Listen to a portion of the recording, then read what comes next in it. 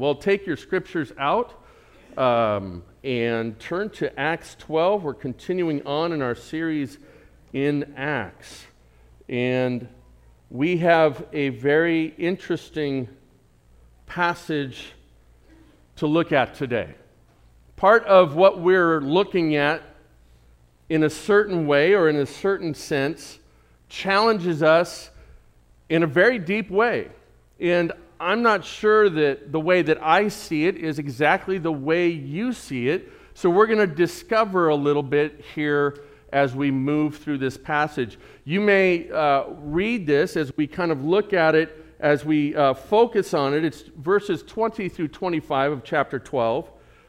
And you may arrive at a completely different approach or understanding. That's okay. Where I feel God's asking us to go here is to see what God is doing, to see how God worked with the early church. And how does that, in fact, inform us? How does that equip us? How does that teach us? Not just as the church, primarily as the church, but also in our homes, in our work, in our struggles, in our joys. How does the Word of God inform us so it becomes living and exciting? So this morning, let me read the passage today. Again, Acts 12. And we have come off a very interesting section where we just saw Peter escape. It's the number one most wanted in all of Jerusalem. The greatest prison break ever recorded in time. And all supernatural, and that the body of believers were gathered praying. And they get to the other side of this. Peter shows up at the door, the very thing they're praying for, and they're shocked. They're amazed. Wait, Rhoda, you can't be right. There's no way that happened. But we're praying for it, right? And so what we learned last week, in context to what God has given us, is that God can work powerfully and mightily. And in that sense where even those that walked with Jesus Christ were amazed at what God could do and God's plan. And so this morning we're picking it up about a year later in the story. And we're dealing with a very interesting character. He is a Roman ruler. He's one of the Herods, Herod Agrippa. And he's got his feet in both camps. He comes from a lineage that's Jewish, and so he really tries to observe all of these Jewish practices and holidays, and part of that is a political maneuver on his part so that he can keep the peace and earn the respect of the people. And it's interesting how this doesn't work together real well for him. Do a study on Herod later on. We did a little bit of an approach on him historically last week. But let's look at the passage this morning, verse 20, and this is where we pick it up. Now Herod was angry with the people of Tyre and Sidon, and they came to him with one accord, and having persuaded Blastus, the king's chamberlain, they asked for peace, because their country depended on the king's country for food. On an appointed day, Herod put on his royal robes, took his seat upon the throne, and delivered an oration to them. And the people were shouting, "The voice of a God and not of a man." Immediately an angel of the Lord struck him down, because he did not give God the glory, and he was eaten by worms and breathed his last. Just one of those great passages for like edification and positive thinking, right? Well, you have to preach the whole Word of God. And speaking of which, continue in verse 24. But the Word of God increased and multiplied. And Barnabas and Saul returned from Jerusalem when they had completed their service, bringing with them John, whose other name was Mark. Now, are we in Jerusalem? No, we're in Caesarea. And I've shown you some pictures in the past that right there in Caesarea, they found this beautiful theater. It's got this beautiful look out onto the Mediterranean, and it is known that that is where he would have gathered. Remember that he gathered all the people together for an oration. And so he's going to address the people from the land. It's not just the people from Caesarea. The people from Tyre and Sidon were there as well. Now, those were independent countries. They weren't necessarily under Roman rule, and so they felt justified in going after, criticizing Herod, but they had a little problem. There was a famine in the land. We read about that last week, and they were dependent on Rome for food. And so now they find themselves estranged from Herod because they were kind of backstabbing him over here, and now they don't have any food. So what do? Well, they play politics like any of us would, right? Go find a spokesperson, and it's commonly understood that he would have been bribed by these people of Tyre and Sidon. And so they bribed Blastus, who was on the inside, maybe like a cabinet position, right?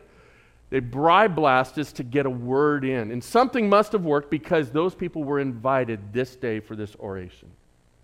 Now, you're dependent on this evil dictator person you've been criticizing, and you realize you're in a hole.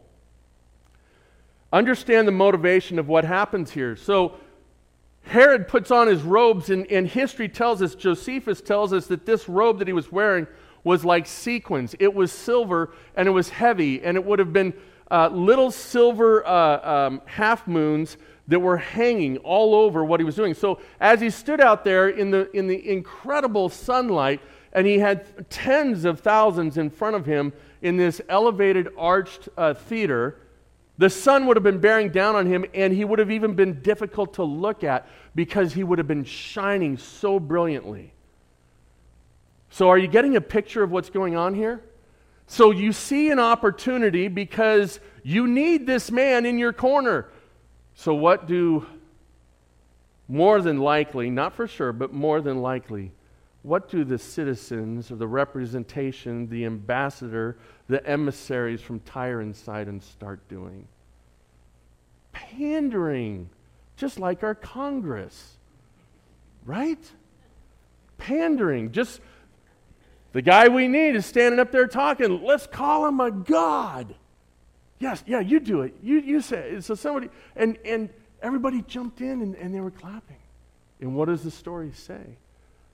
That because Herod did not refute it, an angel of the Lord struck him down immediately. Now what's interesting is that's what Scripture says. If you go to antiquity, there's two sources in antiquity that you can read on that talk about this. One out of the Jewish Mishnah and some of the later writings, because they were there and they would have recorded it as well. But also Josephus records this. And it says that he was struck in the middle of the speech. Okay, these are the other stories. Struck sick in the middle of the speech. Says that he saw an owl fly overhead, and that when he was initially blessed by Claudius, that there was an owl that was present in the courtyard, and he took it as a good omen, but someone had predicted and prophesied that when that happens again, it will be your demise. And he sees this owl at the same time being struck with this incredible pain in his stomach. And history says that he went on for 3 days to suffer, and that his intestines and his insides were festering and ulcerating. And he died after 3 days of a painful, suffering death. And during those 3 days, it is notated in history that he regretted. And he talked to different leaders saying, "Why did you call me a god?" He knew what had happened. He said, "Why did you call me a god?" And yet, God in that moment, there was an immediacy to God's hand of justice. And this is what we face today. There's a little bit of a challenge here. We like to think of God as I don't know, I've heard this described multiple ways. Maybe he's the giant app developer in the sky. It used to be the giant gumball machine in the sky, right? You just threw up a prayer, dropped a quarter in, and you got your wish. And that's kind of how we saw God. There's so much complexity to the character of God.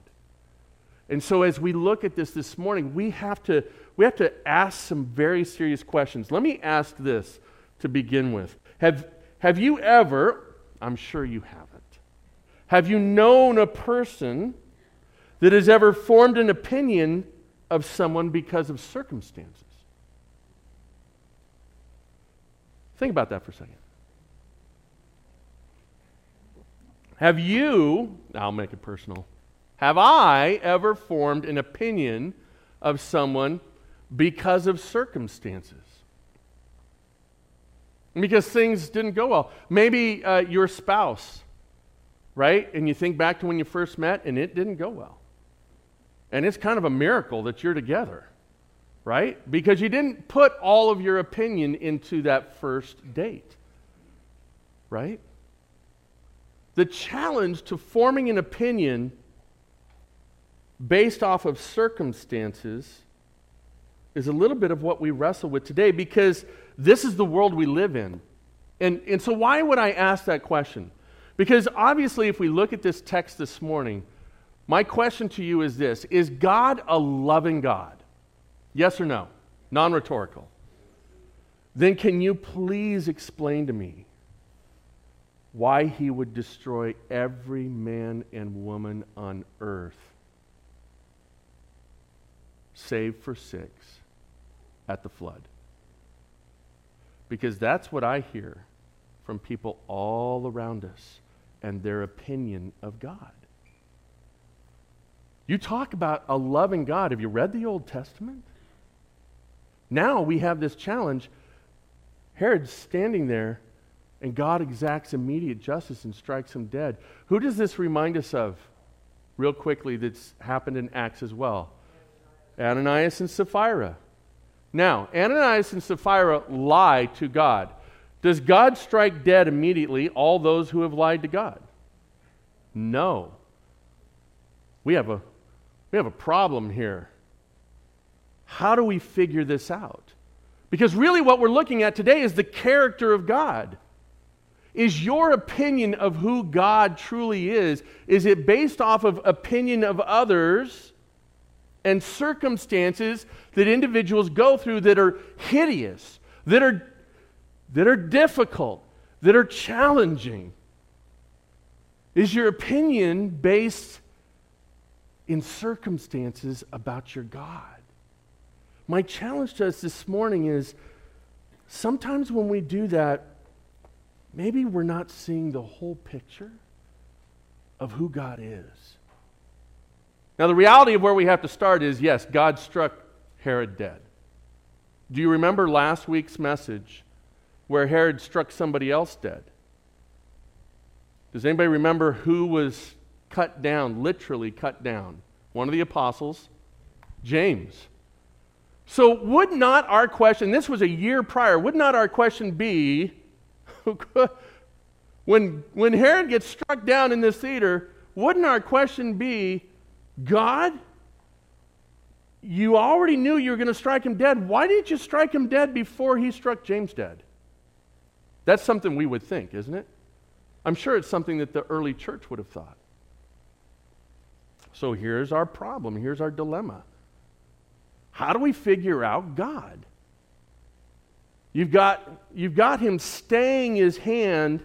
If Herod deserves death, you've got him staying his hand in order that James might be martyred. That one hurts. Maybe we start forming an opinion about God because of those circumstances. But we fail to see the totality of who God is. So that's what we're going to look at this morning. So what does it mean to say God is just? There's a great quote here, a little quote that Toby Mack put out. It is impossible to rightly govern a nation without God and the Bible. Our first president said that. That's a good quote. And there's our passage this morning. So as we continue on, the question is, what does it mean to say God is just? If the title of our message today is A Just or Just Mean God, Let's wrestle with this idea. And you have sermon notes if you want to take them out. We're doing a little fill in the blank. Number one, it's the idea that he uplifts the righteous. He uplifts the righteous. That God is just because those that are righteous he uplifts. Now, my instant cynical mind would go to the idea of, well, wait, James was righteous and he wasn't uplifted. I think if I take a larger view of God's plan, that when I get into heaven and I see James and I ask James, were you uplifted? I sincerely doubt that he will say no based off of his end-of-life circumstances. You see, the early church saw martyrdom as an honor. We see it as massive suffering and character assassination on God the Father. But he uplifts the righteous. How many did he protect in the midst of Herod's horrible reign? How have we seen him uplift David? How have we seen him uplift the other apostles who it was already prophesied that Jesus told them, you will all suffer a death for me. So he uplifts the righteous. The idea is he exalts, he lifts them up, he brings them close to him. He is pleased with the righteous. He rewards the righteous. Secondly, he casts down the wicked. Now, part of me wants to look at this and say, well, if he uplifts the righteous, it certainly seems that he's uplifting Herod by not striking him down when he struck James. But see, God, in his total character and in his justice, and we'll get to an example of this in a minute, in his total character, God is merciful, God exhibits grace, God exhibits patience. If we were to go to Galatians 5:22 and see the list of the fruits of the Spirit, those are a perfect magnification of his transferable attributes. Just part of his attributes. And so when we take God, we have to take God in his totality. But God is just. And so in his time, in his wisdom, in his purpose, he will bring down the wicked, which is what we see in the Scripture. How many of you have prayed like David have prayed, that there has been an enemy, there has been someone that has caused you such great challenge, hurt, and you have been so tempted to pray like David, to grind their bones into dust, right? You know, there is an essence of that that's within us that speaks to justice. To justice. But see, God has this perfect temperament that can get a little confusing for you and I because we want to see God according to how we see everyone else. God cannot be evaluated like we evaluate each other.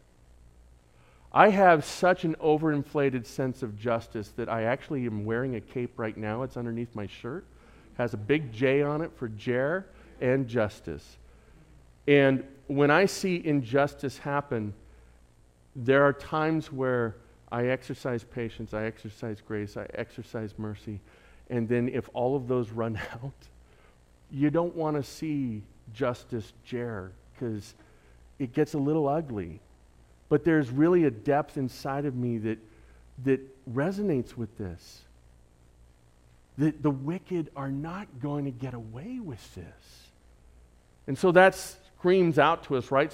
Psalm 40 and Isaiah 42 and other passages that say, how long? And we'll see this in Revelation 6. How long, God, before you exact your hand of justice? When is this going to happen?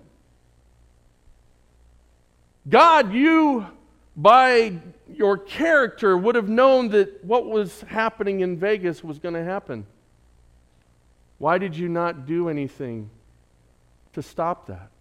And yet on the tail end, we hear about another plot that was going to happen all over the United States that had been found out over a year ago. I don't have an easy answer for you in looking at how God exacts His justice, but I do know what it means to say that God is just. When we say that God is just, it means that He uplifts the righteous, He casts down the wicked, and that when questioned, here is the biggest point, when questioned, God will always be found trustworthy. That if we let it play out in our finite minds, questioning the infinite God, the perfect holy God, that when we start to come underneath that understanding of who He is, not opinion based off circumstances, but truly who He is and His character, then we start to understand how this justice that He exacts works and that He truly is a just God. God is defined as just. Isaiah 42, 1 through 4, that's for reference. Let's turn to Romans, though, 3. And as we look at that, this idea that God is defined as just, it's His character and will to be the example of righteousness and to act in righteousness. We cannot talk about justice without infusing this idea of God's righteousness. It is part of what makes Him just. All of His decisions are just because He is the quintessence of righteousness. And some of these verses will be very familiar to you. Some we stopped before we finished out the whole thought here in the paragraph, and we'll look at that in this moment. Starting verse 21. It says, "But now the righteousness of God has been manifested apart from the law.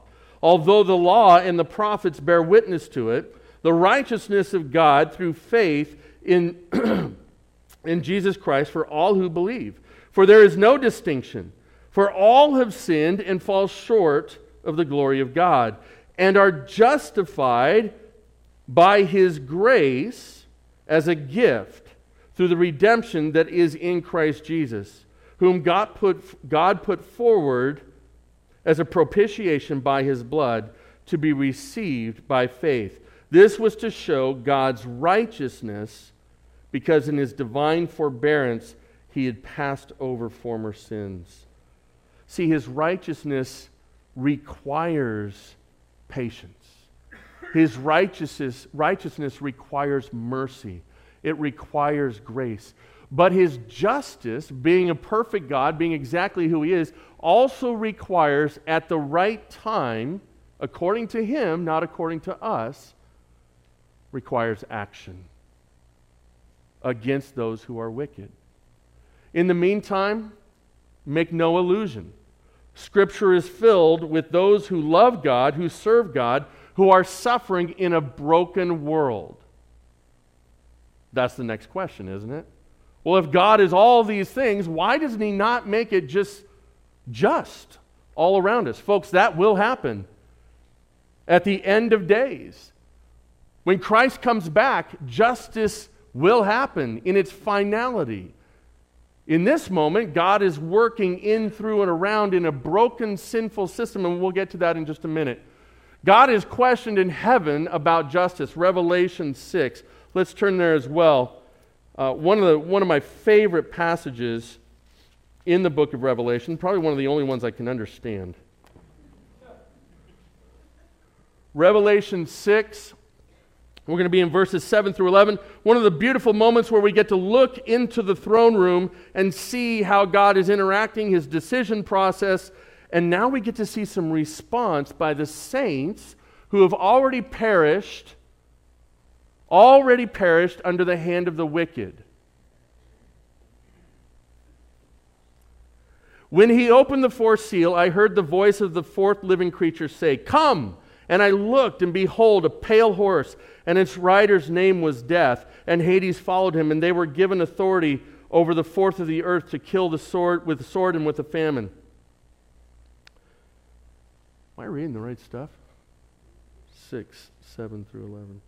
Oh, yeah, sorry. I wanted to give some context here. So then you've got, famine and pestilence and killed by wild beasts of the earth. That's not a pretty picture.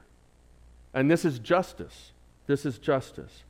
Continue on verse 9. When he opened the fifth seal, I saw under the altar the souls of those who had been slain for the word of God and for the witness they had borne. These are the individuals that have been slain. This is currently happening. That's why so many people would look, and there's some scholars and there's some pastors that say we are definitely in the end times. We might even be in the tribulation right now, based off of all of the hideous martyrdoms that are happening in the Middle East and in Africa for the name of Christ.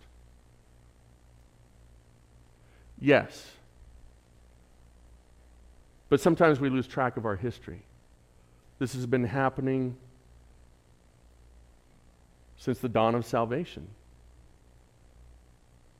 That those who stand for Christ instantly become enemies of the world.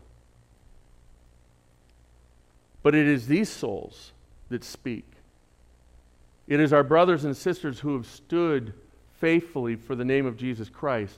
They are the righteous. They have been uplifted, and listen to their cry to a just God.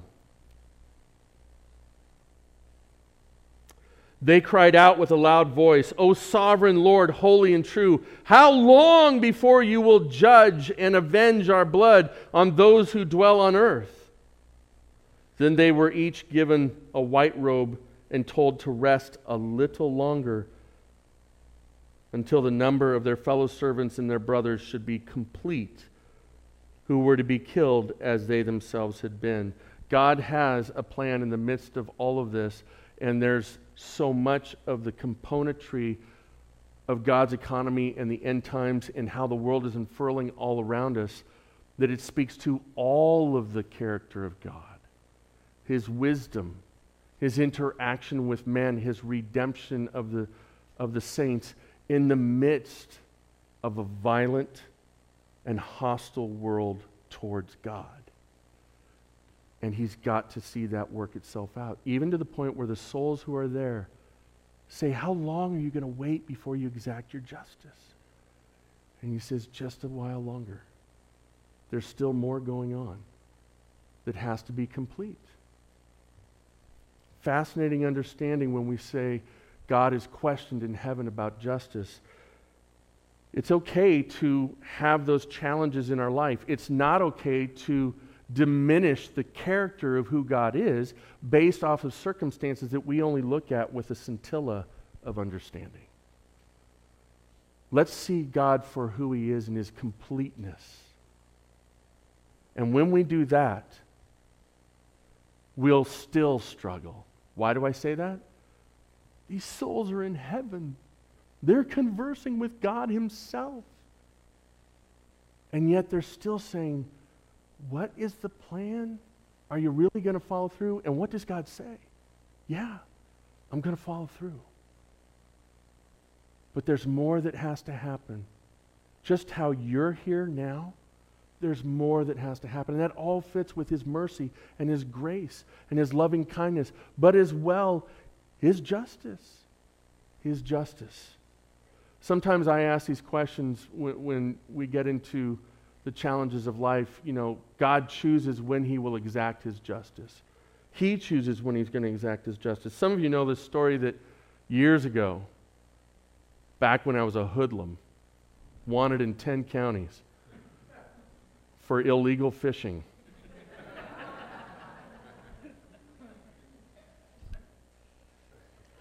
There's the letter of the law, and then there's just those times that sneak up on you. And go figure, it would be right in front of the men of the church. Oh, it was a beautiful moment. And we're at men's retreat. First year we go and do men's retreat, and I go out to go fishing real quick to see, how's the bite doing, and I'll let other guys know that are interested. And so I grabbed my rod, and that was the year where you don't have to have your license on you. It just has to be in your vicinity. And I had my license, I got the night before on our trip there at Bass Pro, and it was in the bag with all my lures and stuff that was in the back of the car.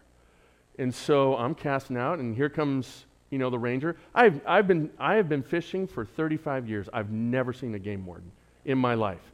And so I see this person, I'm like, hey, how you doing? And I'm like breathing easy because I'm like, you're not going to get me. I'm good. And so the next thing, you know, here comes the question. Yeah, you got you? I said, yeah. So I wind up and go. Now all of a sudden, here comes Scott and Bruce and Gary and all these guys walking up just to witness this beautiful moment of your pastor's thug life. And so I'm looking, and I cannot find this bright orange bag, and I'm trying to figure out where is and it's not there. And I'm thinking, I left that in there last night. So I got a ticket. Now, let me just tell you, when you get a ticket for fishing or anything, you have to go back to that county and appear in that county. That's another 3.5-hour drive just to appear to pay for this ticket. So I drive all the way to Fresno a few months later, and I show up and go to the window, and I'm like, yeah, I just want to pay the ticket. I don't have time to do. She goes, well, you have to appear, and you missed your window. I'm like, what do you mean I missed my window? She said, you had to be here at such and such a time. I said, how was I supposed to know that? Well, you just were. And I'm thinking, there is no thank you. Feels like the people's court right now. There's no justice.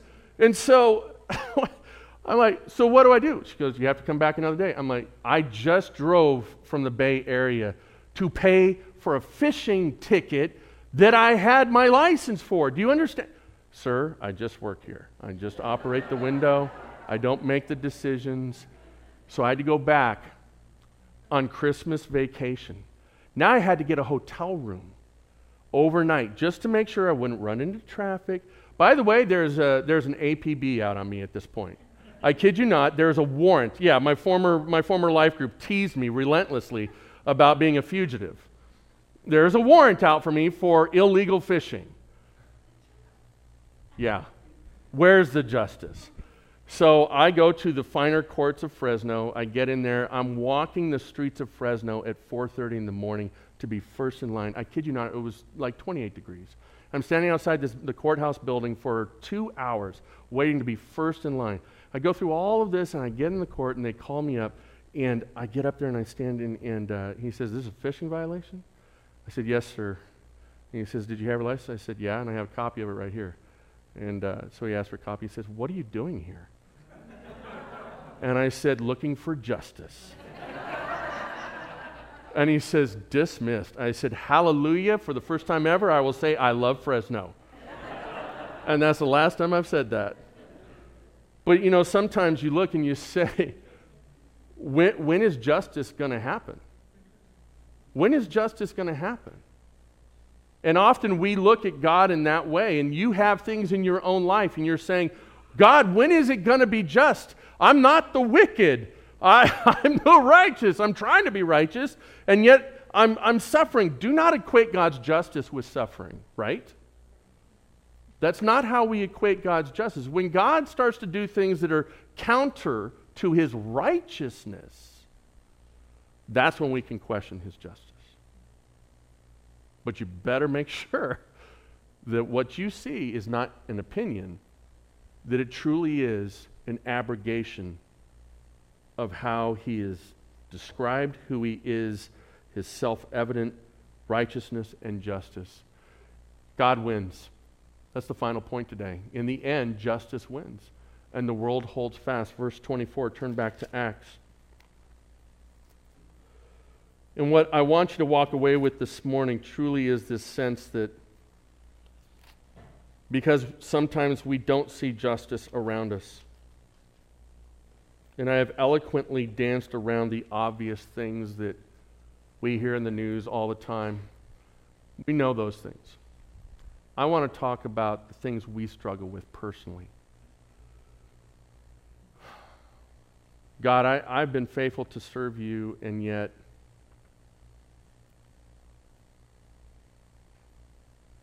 this person over here who's wicked is thriving.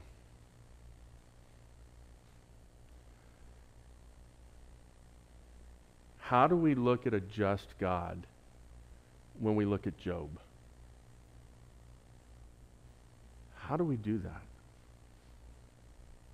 And I know what many of you are saying. You're doing exactly what I would do, sitting where you're. Well, you got to read the end of the story, Pastor Jeremy, where everything was reestablished for him to a greater level than what he initially had. I hear that. What I still struggle with is he still lost all of his children. How does Job deal with a just God? So I'm going to give you homework. What? There's a pastor that gives homework? That's a surefire way to get you to go to another church. Here's your homework. Read through the last 6 chapters of Job. You want to start to understand God and His justice and God and His character and all that's going on. And in light of getting that first-person understanding, not opinion, but biblical understanding of how God describes Himself, that we take that and learn who God is and interact with God on that level rather than our circumstances defining who God is. You see, this is the triumphant ending to the book of Job. Somehow, through God's grace, Job never defined God because of his circumstances. And why? Because he interacted with God. He sought God out. God sought him out. And he experienced God. And in the midst of all that discourse, and maybe even some more that wasn't written down, there's a beauty of understanding that in the end, Job understood he served a just God, that God wins. Let's look at verse 24 and see what this says. Maybe you remember it. So you have this gruesome picture that Herod dies. And what we have here is just, he's immediately struck down. If you read this passage out of Scripture, you get this impression that he immediately died right there in front of the crowd. It doesn't say that. It said he was struck down immediately. And that he was eaten by worms and then breathed his last. There was a process. And it was painful. And God exacted his justice. And so you have this moment, right? This is one of those moments where the Bible is R-rated. Okay? But then what's the next thought? Remember, folks, sometimes when I'm reading through Acts, I look at it and I say, oh, it's all unfurling in real time. It's all, this is all. No, we're a year after those events. What's happening is it's an anthology. How would you tell a story? How would you write your memoirs when you're 70? Right? So think through that context that Luke is writing this stuff decades after it's actually happened. And what's happening is the Holy Spirit's encouraging him and helping him and inspiring him what to write down. And so he talks about the eventual hand of God, the hand of justice, striking Herod down because he what? He wanted to compare himself to a god. There's a lesson to be learned there for all of us. But then what is the very next thing Luke decides to share with us? The very next thing is a message of hope. Number one, God was paying attention to the needs of his people, but he also saw the wholesale ego and idolatry that Herod exhibited, and he said enough is enough. And he exacted his hand of justice. But Luke says what? He says, but the word of God increased and multiplied. The word of God increased and multiplied. And why does he say that? Because you still don't have the New Testament yet. You see, God through his Holy Spirit and through individuals like Paul and the apostles was developing out this New Testament. And the word of God was growing and it multiplied. The power of God won. And go back to the story, how would you have sat there in Caesarea as the early church when Herod is killing off the apostles, actually in Jerusalem? How would you have looked at that? Would you have wondered, has God abandoned us? You go back and you can look at all the history in the Old Testament and see how because of the people's sinfulness, God let them be persecuted until they turned their hearts back to God. What would you have been thinking? But the reality is, a year later, God shows up as a just God. As a just God. I pray that this helps you in your walk and in your path in understanding God. I think the takeaway today in the sermon is not too complicated. I think it has to do with the circumstances of our life and how sometimes we distort who God truly is because of opinion or because of circumstances. My encouragement to you is go back to the book of Job, look at those last 4, 5, 6 chapters, and see how God describes himself. And in that same vein, in that same fashion, I encourage you, treat others that same way. Let's not form an opinion about somebody else based off someone else's opinion. There's no justice in that. There's no justice in that. Let's pray, and then we're going to continue on today in worship. And keep reading in the book of Acts. Remember, you've got homework. Okay? I want to hear how the homework went. Let's pray. Lord God, as we continue in worship today, I pray that we are encouraged. It is a somber subject. It is a challenging subject. And I pray, dear Lord, that as we examine our own hearts, our own lives, and the circumstances of our lives, that we don't distort who you say you are, but that we get the whole understanding that in this particular moment, maybe your mercy is happening, maybe your grace is happening, maybe your justice is happening, maybe your loving kindness, and we just can't see it. But you have demonstrated yourself to be a trustworthy God.